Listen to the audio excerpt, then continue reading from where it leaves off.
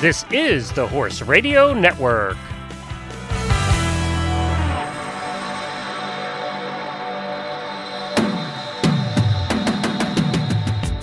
You're listening to the Athletic Equestrian Riding in College podcast. I'm your podcast host, Sally Batten, and I spent over 35 years coaching collegiate equestrian teams. Cazenovia College is a small co-educational college located in upstate New York, offering a liberal arts and professional studies education with over 35 academic programs.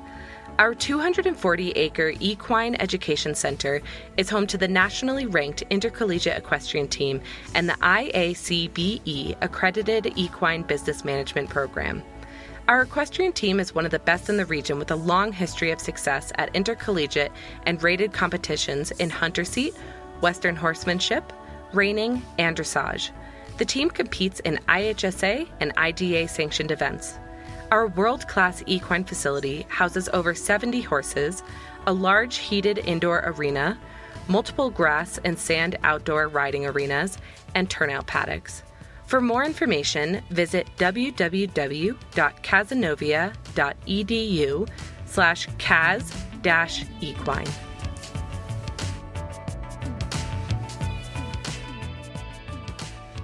Welcome back, everyone, to the Athletic Equestrian Riding in College podcast. I'm your podcast host, Sally Batten, and I have been interviewing collegiate coaches and riders and organizations, although today we're going a little bit off track. We're staying on the equine and equestrian track, but I started thinking that all of you, especially those of you who are riders and parents of riders, probably want to know more about the different careers that are available out there and what you can get involved in. I think that we always think about barn managers and riding instructors, but there are so many other tracks that people can take to work in the equine industry. So I have invited my friend, Mandee Flanders, and she is the host of the Lead Line podcast, which is a podcast for equine entrepreneurs. And I have to say, I had to learn how to pronounce entrepreneur once I retired from Dartmouth. I always stumbled over it. So hopefully I said it right.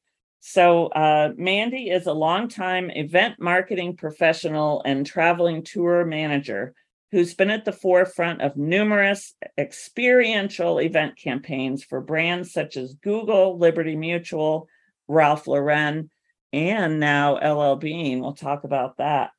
So as I said, she is the podcast host of the Lead Line podcast, and she brings her many years of event marketing expertise to the horse world through a variety of inclusive experiences, including monthly Zoom meetups, in-person networking events, and even ranch retreats. And I was lucky enough I have been on her monthly meetups and also her in-person events, but we will get into that. So welcome, Mandee, to the podcast. Thank you, Sally. I'm so excited to be here with you.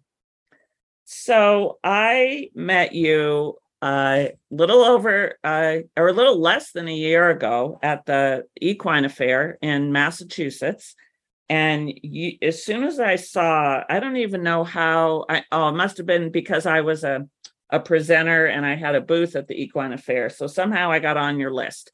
So across my desk came this notice of a in-person networking event with other equine professionals. And I was like, hallelujah, I'm in. I don't know if I was the first one answering, but it was quick. I was like, yes, I'm in.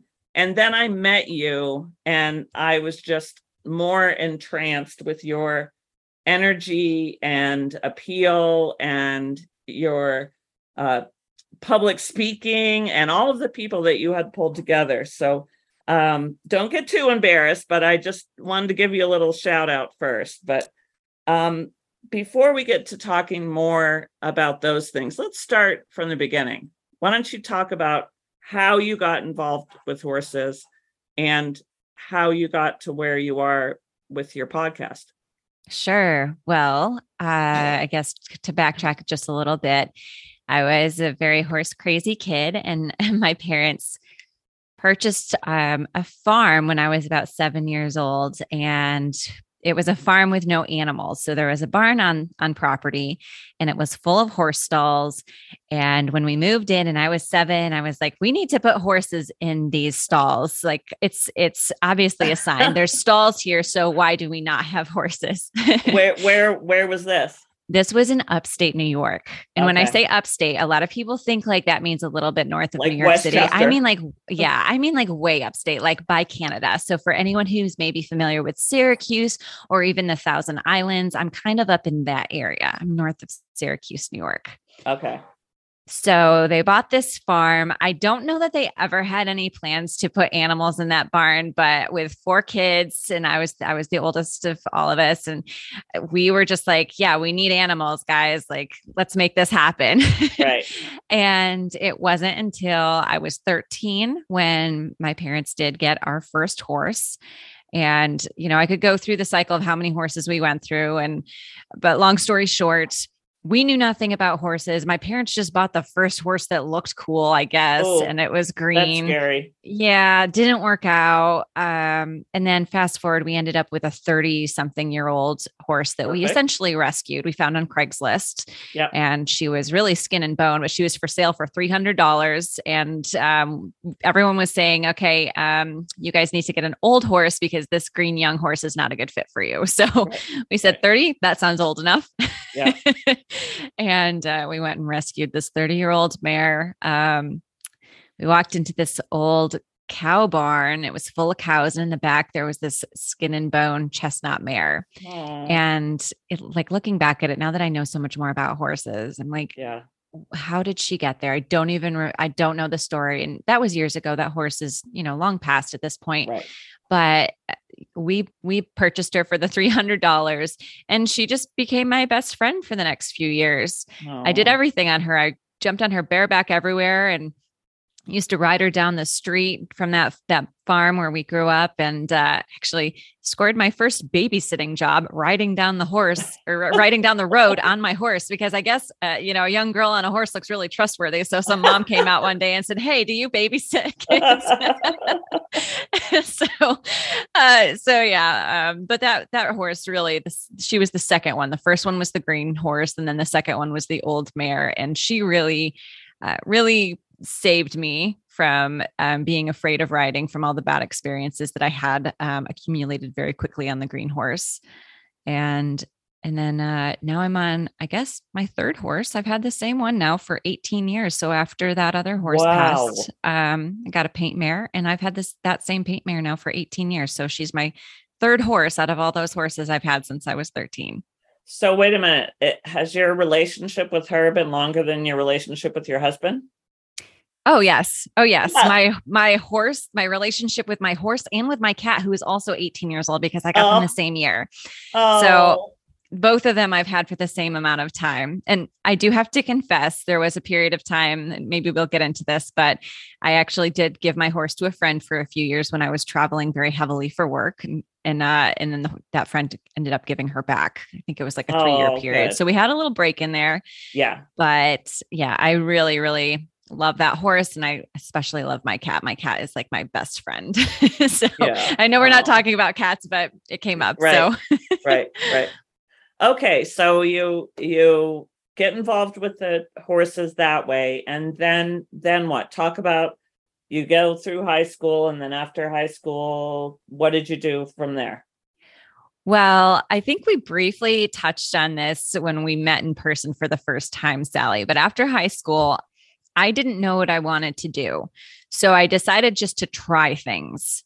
At that point, there were several of my friends who were a couple of years ahead of me who were going to college, and then they were either dropping out or they would graduate, because again, they were a few years ahead of me, and then they would not even do what they went to school for. Right. So I'm a very practical / analytical person. That's my personality. And I was looking at that saying, well, why would I spend all the money on college if I don't know what I want to do yet? And all my friends are going and wasting all this money on careers that they are deciding to not even do. And it wasn't really like it was that many people. It was maybe 2 or 3, but in my brain, that seemed like a lot, when I was 18, 19, 20 years old. So I just said, I'm going to just try some things, see what I like before I actually invest the time and the money into this. Yeah. So I was doing a lot of things. I actually had a brief stint with running an Equestrian magazine for a little bit, like an actual print publication. And I did that for a couple of years. How did you know what to do? I guess I just had a natural talent for writing. That's what I was told when I was young. I was a very studious, homeschooled student growing up. And so I did a lot of writing and just did a lot of research, and I asked a lot of people. I was really good at finding people who did the things that I wanted to do and asking them questions. And because I was so young, they were like, oh yeah, I'll help you. And that wasn't always the case, but many of them were very helpful. And so I actually did a printed magazine for a while and ended up getting out of it because it was a lot of work doing it by myself. And, you have to sell a lot of advertising to pay for a print publication. And for me, that wasn't up my alley at the time. Right. So what else did you try? What else? Well, with being on a farm, I raised rabbits for a bit. And so we had the hobby farm, and I raised and sold pet rabbits for a while. And I still have a rabbit to this day. I don't know if you see my posts on social media, but I have a house rabbit. Yeah, so I love rabbits too. Yeah. That was something I did very briefly.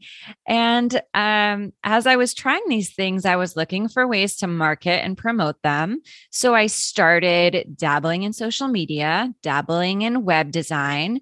I started going to events and began public speaking at a pretty young age as well. And all of those things kind of fell under, the one realm of marketing. And that was something I really, really, really loved, was the marketing aspect.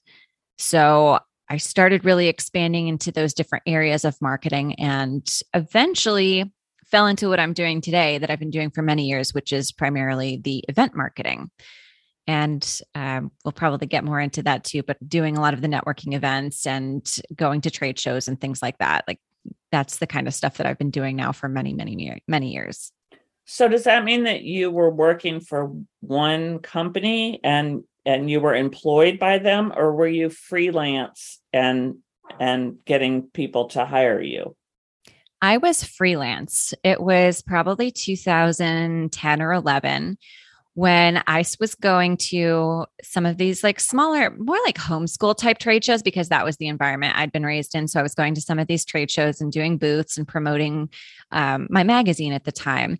And one thing that I noticed at the trade show was that when you walk around the trade show floor, there's so many instances where the people that are working their trade show booth don't greet you, don't make eye contact, they don't stand up and ask if you need help, whether you're shopping or looking at materials or anything. And they were just like dead silent behind the table. Mm-hmm. And it was really interesting because no one had ever taught me that skill of like the people skills part of it.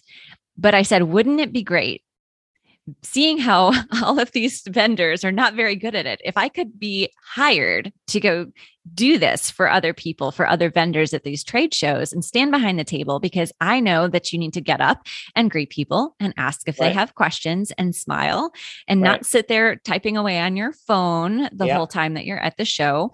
And it was really funny because I came up with this idea, not knowing that there was actually a whole industry that did that, which is what I'm doing now, which is crazy. But it was just, I think it was meant to be, because it was an idea that popped into my head that I just had no idea it existed, and kind of just fell into it a couple of years later. So what were some of your jobs? Who did you work for or what did you do?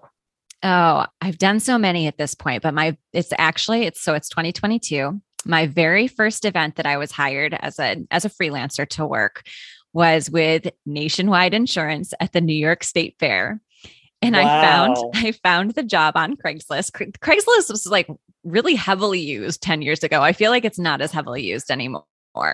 Yeah. I mean, maybe it is, but I don't use it like I used to 10 years ago. So I was just looking for side gigs because I didn't know what I wanted to do. Didn't want to get locked down into anything. Right. So they were paying $20 an hour.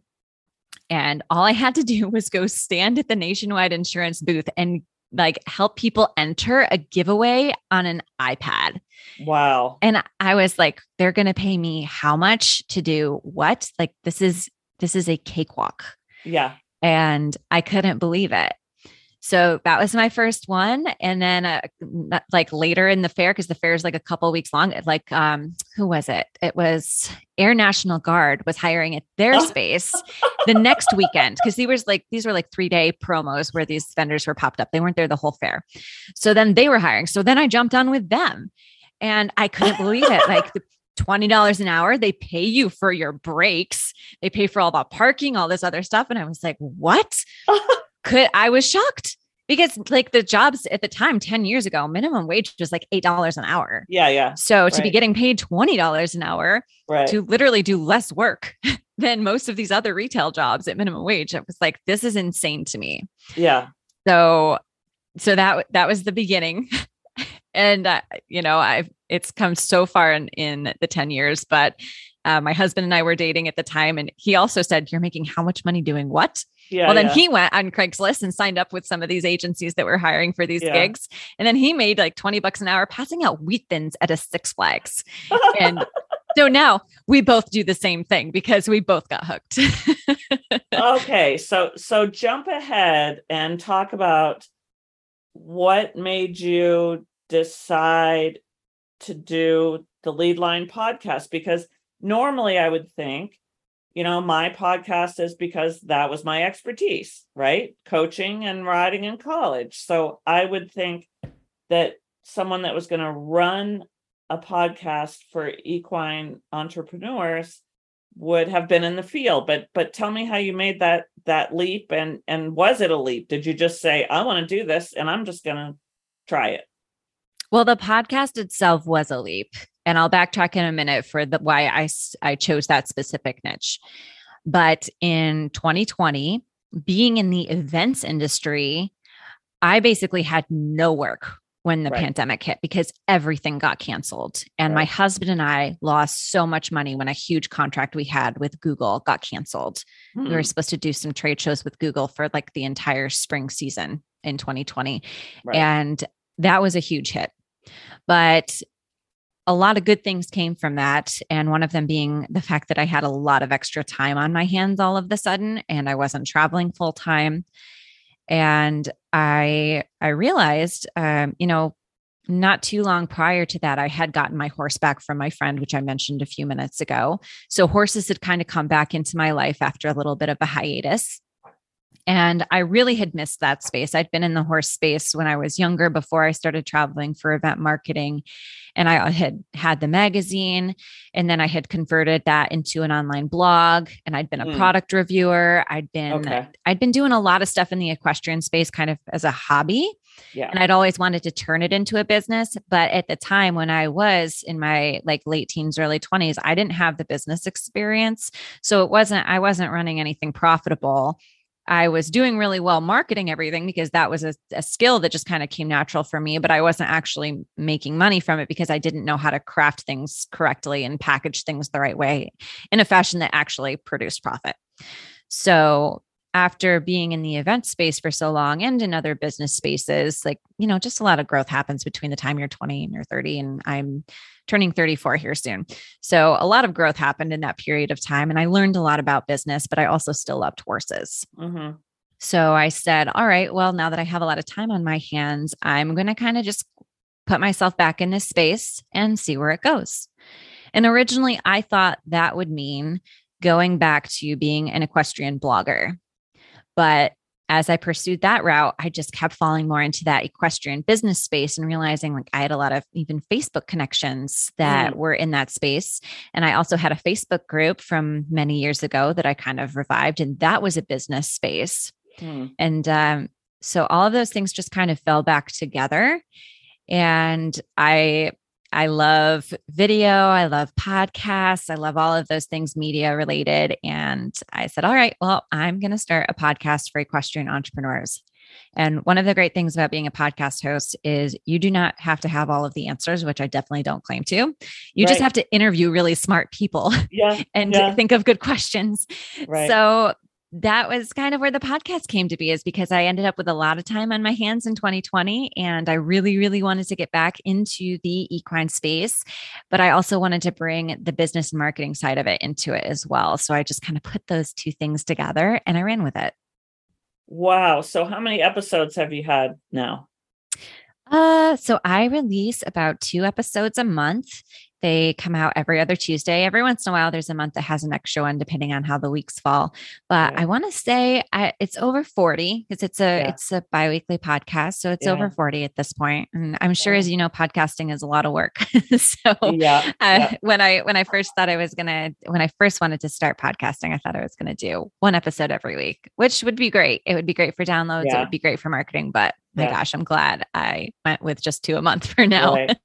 Well, and both of us are on the Horse Radio Network, and I thank you for helping me to get it in with Glenn at the Horse Radio Network. But when he and I talked for the first time, I do it every week, and I've been doing it for 1.5 years now. And he said, "Are you still having fun?"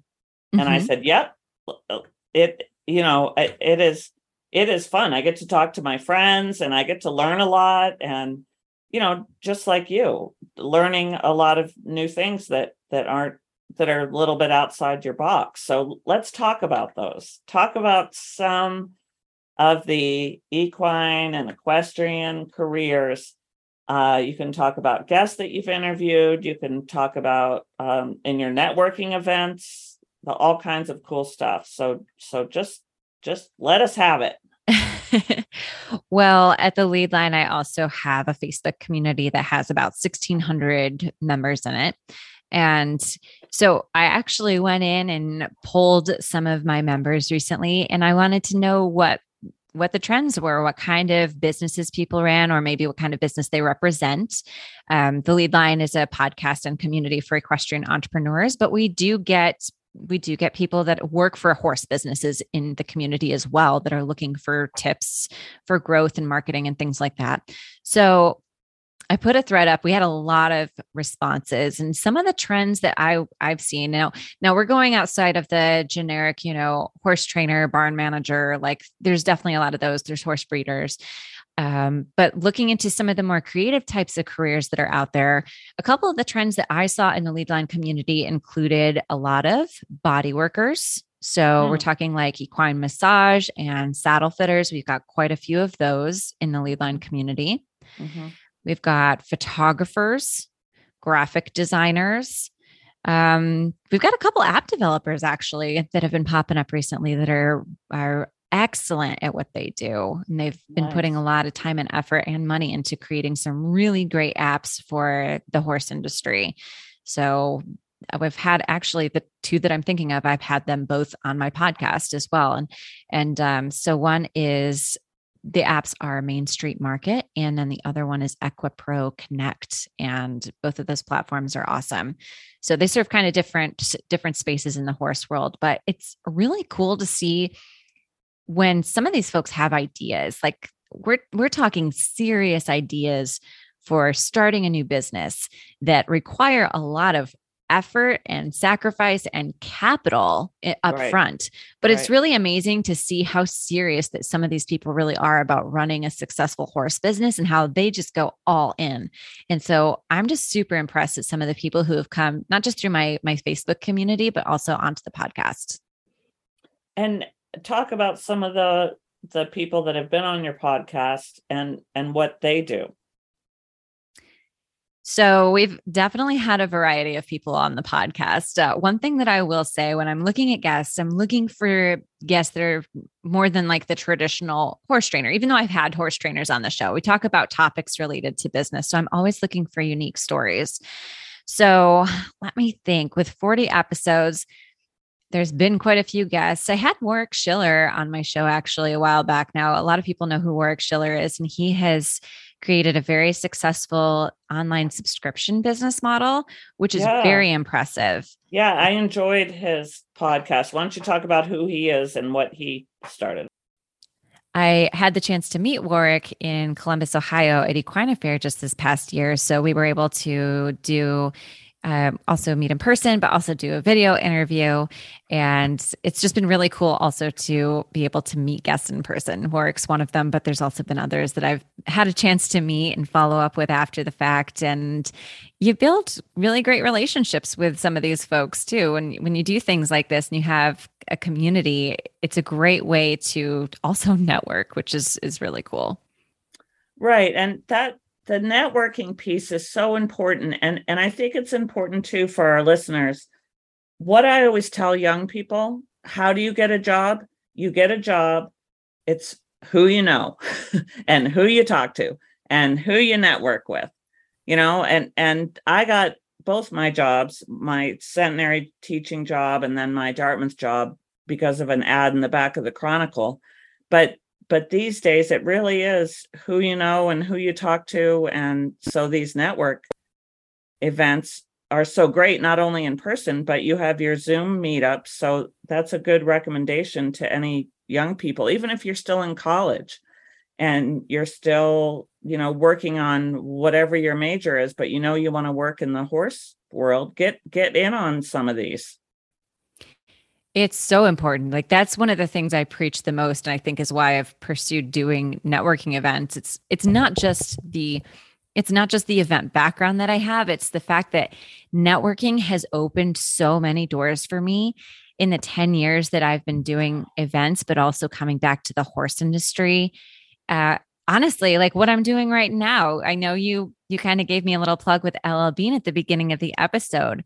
Well, so I am one of the bootmobile drivers. I'll just jump in and share that. Okay. I know what it is because I've seen the pictures, but say that slower. Bootmobile. What is that? Yes. Well, if you've never heard of it and you want to see a picture, go to Google and Google LL Bean Bootmobile. And it is literally a pickup truck that looks like a duck boot or a bean boot. You might know them under one of those two names. And it drives around the country doing special events. And I was hired this season as one of their contracted drivers for a 13-week event tour that travels around the Northeast, setting up and doing special LL Bean events. And I can tell you, the reason that I was even considered for this and got in so quickly as one of the drivers, like that is a competitive opportunity. Like who wouldn't want to be on tour with the Bootmobile? It's pretty cool. But the past couple of years, they've been traveling through my town and I jumped in as just event staff. I worked as contract event staff when they came to my town for the past 2 years.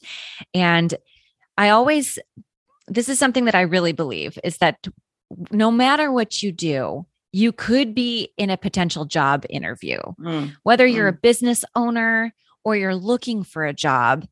I think of pretty much everything I do as a potential interview because you never know who is watching and who is going to see you. You don't know if that opportunity is going to get you new clients or if it's going to get you hired for that job you're after. But the last 2 years, I went in and I just busted my butt when I helped out at those events to the point where they remembered me every time they came back. They remembered me. Yeah. And earlier this year, maybe it was like the end of May, I said, "Hey, are you guys looking for bootmobile drivers to go on the whole tour this year?"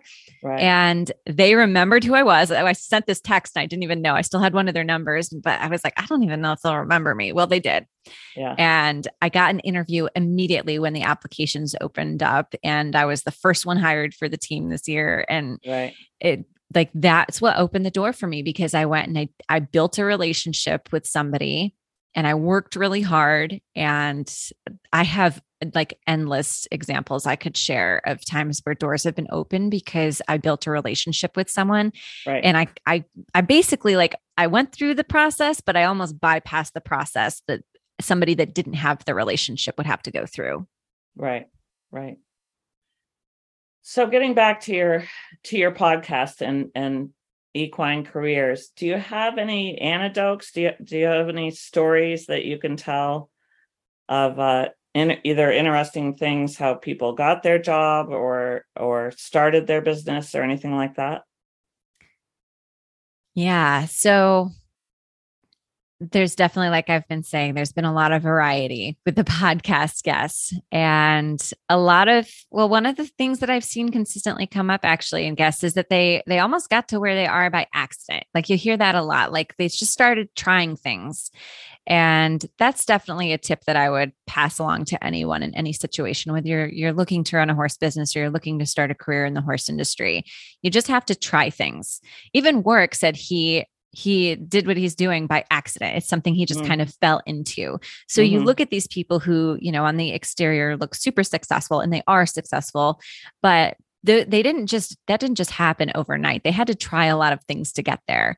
And that is a very consistent theme that comes up with a podcast guest, is that they said, well, I tried this and it didn't work. And I tried this and it didn't work. And then this happened and this happened. And I hear those stories all the time.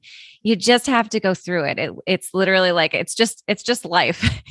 You got to try things. Things are not going to work the way you expect them. And you got to pick yourself back up and go on to the next thing and try that and hope that works. And eventually something will stick. Right.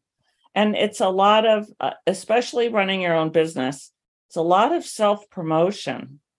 I since I retired from Dartmouth, I run my own business. I teach clinics. I have the podcast. Since my book came out, it's a lot of talking about me and talking about what I do.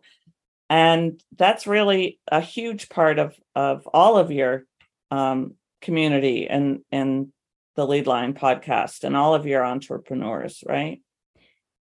Yeah. And you'll see that from people in the community. I see it all the time where people say, well, I don't really want to talk about myself, but you do have to get comfortable, because the fact of the matter is you have to talk about what you do a lot for it to click with people. You have to talk about it constantly. Like if you think you've talked about it enough, you better talk about it some more, because it has to be, people just have to see it and hear it so many times before it actually clicks with them what it is that you do. Right. I'm sure people have friends that can, you'll go out with even your best friend sometimes, and the best friend will be like, well, I know that she does something with horses, but I don't know what it is. Like I have friends like that are like, well, she does something with horses. I don't really know what. Right. They have to hear it a lot, and it has to be very clear and concise for it to really click with people. Right. Yeah. Funny story. I was on the cover of our local, the area that I live in, our local newspaper. I mean, it was cover story, huge picture. And I was at an event with my husband with a bunch of people that, nobody I know here are horse people, basically. And this man sitting next to me heard that I said, well, I'm a traveling clinician. And he said, do you know the woman? She used to coach the Dartmouth team, and she recently had a book. She was on the cover of the Newfound Landing. I was like, that's me. Oh, that's funny. So yeah, I hear you about people not knowing what we do. But so, and any other words of wisdom before we wind down here? Anything else that you've learned since you've been doing the podcast? Yeah. If anything, I can't say it enough. Like the relationship aspect of helping you get to where you want to be is so important. And it really can be a shortcut to get you to your goals faster. Don't just be studious. Also make sure you're talking to the right people. Like you have to be good at your craft, but you also have to make sure people know about what you're doing. And regardless of what career you want to be in, like if someone wants to, let's just say, be a body worker or be a farrier, like find someone who is comfortable with letting you shadow for a little while and see if that's right for you. There's a lot of things that I tried that weren't right for me. I've mentioned this a few times. I thought I wanted to pursue a degree in marine biology at one point. I went and volunteered at the Boston Aquarium for a year. Yeah. It was fun, which is why I stayed for a year. But I Yeah. realized when I got done with that, I was like, I don't want to do this for work. This was just fun for like Right. on the side. So Right. so if you think you want to pursue a career in something, go try it for a while, because you're either Yeah. going to find that you love it, or you're going to find that it's not anywhere near as glamorous as you thought it was going to be, and you want to do something else. Right. So go try it, network. And then once you find what it is that you want to do, make sure you find those right connections, whether it's going to networking events. Maybe you don't have them in your area, but reach out to people, add them on Facebook, talk to them on Instagram. Like Right. there's definitely, don't just think networking event when we say networking. You can network so many other ways nowadays. Right. You just Right. have to find the right connections. Be bold. Mm-hmm. Absolutely. Definitely. And just to wrap everything up here, I always ask everyone, what do you like to do besides horses? So in your case, what do you like to do besides horses and your cat? Yeah, horses and my cat. Well, my husband and I live on the lake. We are near Lake Ontario in upstate New York. So we enjoy going out in the water, boating. And I just have to say this, I had my very first jet ski experience just recently around Labor Day weekend. Nice. That was awesome. It was a bucket list item, and being on Yeah. the water, I've been like, why have I never jet skied before? Right. So I finally got to do it. So I would say my answer to that question is, water sports are pretty fun. I like being on the lake. And house projects. I see you've been doing some fixer uppers. Yes. And I could talk about this a long time, but I won't. But we purchased an old house that we later learned had historical meaning. Turned out that it used to be the old ferry master's house on the lake. There used to be a ferry that ran from where we are on the lake over to the opposite side of the lake. Oh, that's so cool. Yeah. So the ferry doesn't run anymore. That was a very, very long time ago, but we have a lot of old historical photos of that. And we're always doing fixer-upper projects on that house just to make it look nice. We like doing DIY projects. And so I just painted the front porch this summer, and also got a really nice wooden plaque that says the Ferry Master's house, because I wanted to just like remember that little bit of history. Nice. Well, thank you so much, Mandee. Thanks for being on the podcast and talking about equine careers and also some kind of life advice. Thanks so much. Oh, thanks for having me, Sally. This was great. Thank you for listening to the Athletic Equestrian Podcast. If you'd like more information on this podcast or any of our other podcasts, you can contact me at athleticequestrian@gmail.com. This podcast was produced by Jack Boyata, and the music is by Kitcher.